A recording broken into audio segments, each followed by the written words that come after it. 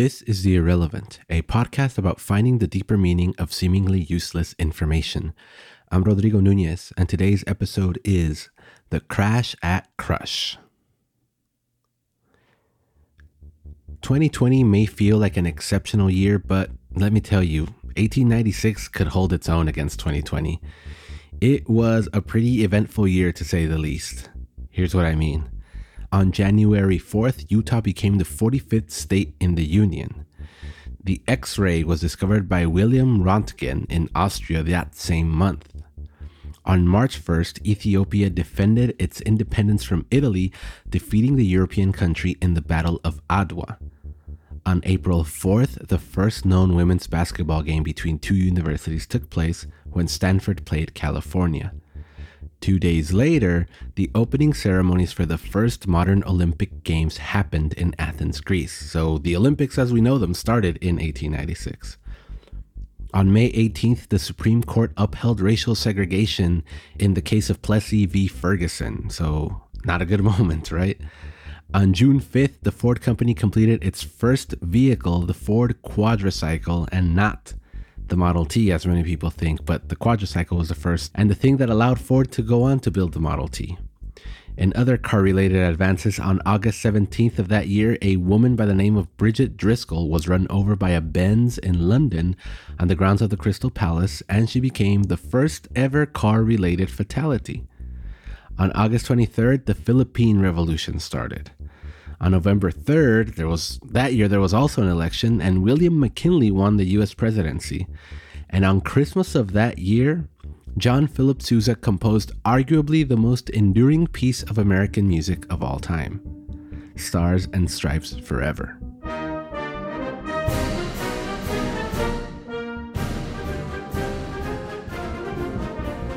See what I mean? 1896 had a lot of stuff happen in it. But my favorite thing that happened in this year happened in my home state of Texas, right outside of Waco, in a made-up town where tens of thousands of people came together to watch two 30-ton steam locomotives slam into each other for no particular reason, in what was billed as the Crash at Crush.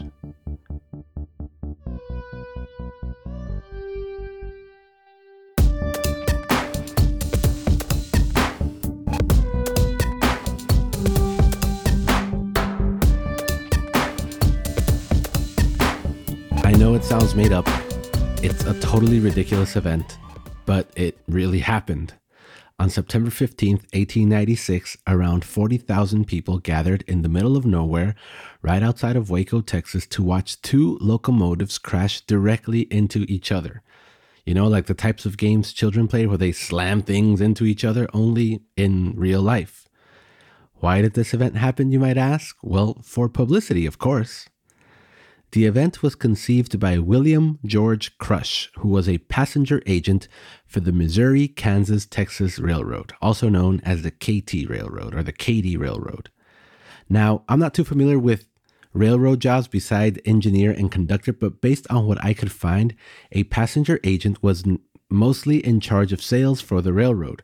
So they'd be in charge of, making and confirming reservations, providing tours, selling group tours, that kind of stuff. Essentially, William Crush was in sales for the Katy Railroad. The late 19th century was also a rough time for Americans. A recession was just ending, and through it all, railroads kept expanding all throughout the country. So they needed passengers, and they needed passengers badly, but the demand just wasn't there. The Katy in particular had just finished upgrading most of its 30-ton steam engines to 60-ton steam engines, so they had a stockpile of near obsolete engines to deal with, as well as trying to generate demand for their railroads. So that's where our boy Bill Crush steps in. Crush had a scheme. Take two of those old 30-ton locomotives and run them into each other. Stage a train wreck as an attraction. Make it in the middle of nowhere where our train line runs and sell tickets to passengers from all over the state to come and see the crash. Advertise it months in advance and we'll make money. The fine folks down at management at the Katy liked the idea and approved him to go on and stage this event. So throughout the summer of 1896, Crush set out to market this event through bulletins and circulars all throughout Texas. The two engines that would crash into each other were painted bright red and bright green, and they toured the state to draw attention to the event. While at the same time, preparations began in a specially selected valley just outside of Waco. 4 miles of track were laid down, along with a bandstand, a reporter stand, a grandstand for honored guests, 2 telegraph offices, a restaurant tent borrowed from Ringling Brothers, a carnival, and a special train depot that was 2,100 feet long. And so the temporary town of Crush, Texas was born. As the trains toured the state, many local newspapers started reporting daily on the state of preparations at Crush, and the railroad set a flat rate of $2 for ticket to and from Crush for the event. On the day of, the made-up temporary town of Crush, Texas really must have been a sight to behold. In addition to everything I said earlier, there was a dozen lemonade stand and tanks of artesian mineral water, and they even had a jail with 200 cops patrolling the grounds and throwing people in jail if they misbehaved. The fair that was set up also had attractions based on the 1893's World Fair Midway in Chicago. William Crush expected around 20,000 people to show up, but by 10 a.m. there was already 10,000. And trains kept pouring in from across the state. Some cars were so full that people were sitting on the roof of them.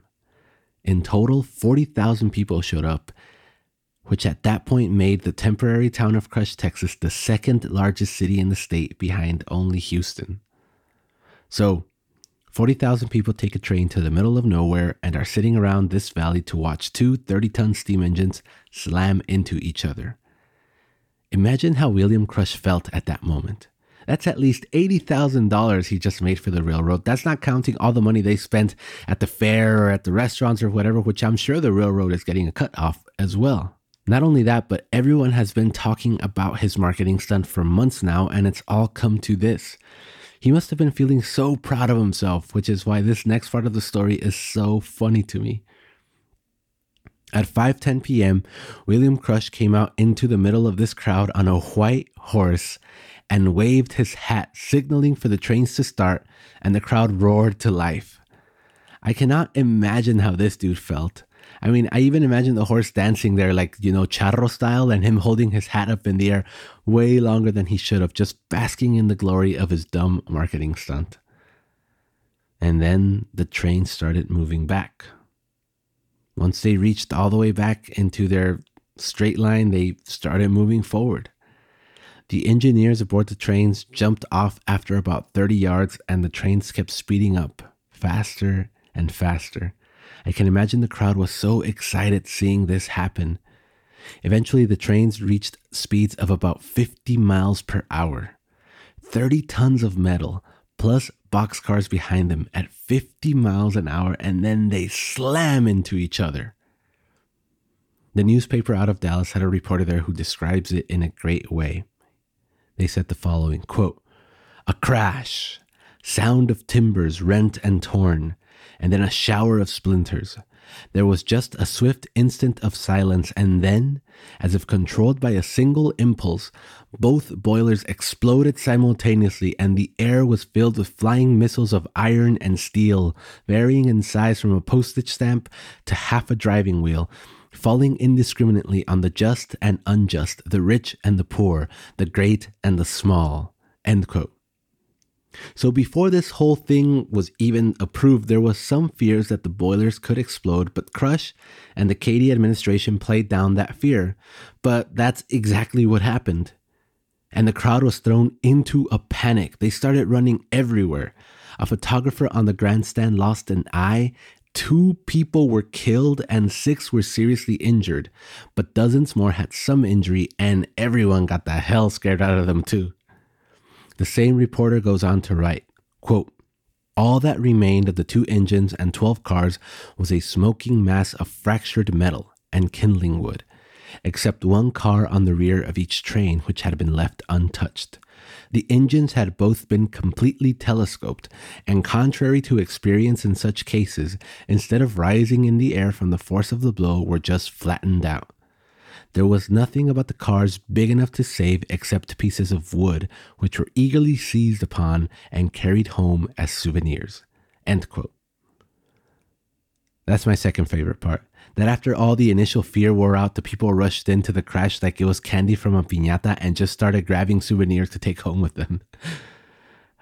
And at this point, how do you think William Crush felt? He went from holding his hat up in the air while dancing on his trusty steed to throwing a crowd of 40,000 people into a panic and literally killing people with his marketing stunt. He got fired immediately, by the way. But the crash at Crush made national headlines, international headlines even, and very few of it was negative. So he got rehired the next day. After all, the goal was to get people talking about the Katy, and everyone was talking about it. As for the deaths and injured, the man who lost his eye was paid $10,000 and given a lifetime railroad pass, and everyone else was promptly settled out of court. All in all, this ridiculous event was a success, and it wasn't the last locomotive crash in the United States. In fact, I think if you were to stage one today, it would probably be heavily attended. Maybe not 40,000, but at least more than 5,000 would go. I think even I would go. I mean, I'd sit really far away though. Maybe I'd take a drone and see it from the drone from half a mile away or something like that. But I would at least want to be close enough to where I could hear them crash. And I'm sure you listening right now are thinking about it and you're like, yeah, maybe I'd like to see that. So there's a couple of things to learn from the crash at Crush. The first is that people love to slam crap into one another. That fascination doesn't seem to really go away. I mean, what is the Large Hadron Collider if not continuous crash at Crush on the subatomic scale? We're literally oohing and ahhing at scientists slamming crap into each other. Slamming things into each other is universal. Secondly, companies will do ridiculous things for publicity, especially putting people in harm's way, and it doesn't matter the amount of damage they do if the goal of getting people to talk about us is achieved. That goal trumps everything. William Crush went on to have a long career in the Katy until he retired. So be careful of engaging in these types of stunts because ultimately the individual's well-beings are the last thing in mind. And lastly, and maybe what I keep thinking about most concerning the crash at Crush, is how ill-prepared they were for the two boilers exploding. How the people who put on the show downplayed the power of the thing they were doing. This is a phenomenon that we can see near the end of the 19th century or the beginning of the 20th. Which is a fundamental misunderstanding of the real power that our advances in technology have. They never expected both boilers to blow up at the same time, and they never expected them to cause as much havoc as they did. A couple of years later, Europe would be thrown into the most nonsensical war in the history of European wars, with the most horrible of events happening because, again, people didn't seem to understand the power of the technology they had created. I mean, World War I is where artillery was born, and chemical warfare, and tanks, and young men throughout Europe were destroyed not just physically, but mentally. Think about it. The war started with horses and, swords, and it ended with artillery shelling and chemical warfare. That's insane. It makes me wonder, what technology are we playing with now, holding stupid events like slamming it together without realizing how dangerous it is? The easy answer is to go back to the Large Hadron Collider and think that we genuinely do not understand what could happen if we were to hit two subatomic particles together just right. But I think the biggest one for me is not the Large Hadron Collider, but it is the internet. Specifically, control of our personal data on the internet or the lack thereof. The fact is, the internet hasn't been around that long, and our data is still very much out in the wild, and we have very little control over it. Every single company out there has a profile for every user, and they model behavior and advertising or whatever based on that profile. In essence, every company is creating a version of you in their data. That's how banks can predict whether something is suspicious or not, or how Netflix determines what it thinks you might like. Because your bank and Netflix have a you that they've built based on the information on the data that they've gathered from the real you. Does that make sense? I don't mean to sound alarmist or anti-technology or anti-internet because I'm not, but I do wonder If there is no understanding of that data and how to tie it to ourselves, whether we're heading down a metaphorical crash at crush and we're thinking, there's no way the boilers could explode, not understanding the true power of what it means to not have control of our data and let so many, versions of ourselves out there. Just like the people who gathered into that valley had no idea the trains could cause that much chaos, I kind of feel like we don't know how much chaos our data being out in the wild could really cause. Hopefully it doesn't happen. Because frankly, I think it's better to think of the Large Hadron Collider opening up a rift in the time-space continuum than whatever it is I just said.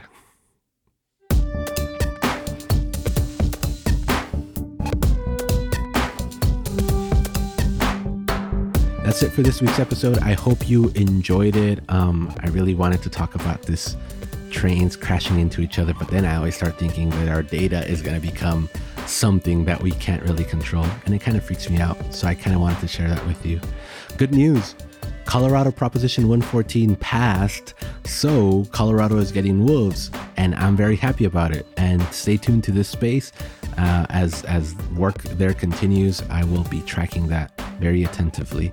If you like the show, share it with a friend, share it with someone, leave us a review on Apple Podcasts or podchaser.com. Follow us on social media, on Twitter at IrrelevantPods and Instagram IrrelevantPodcast. See you next time, and as always, OR4 did nothing wrong, and don't print anything out.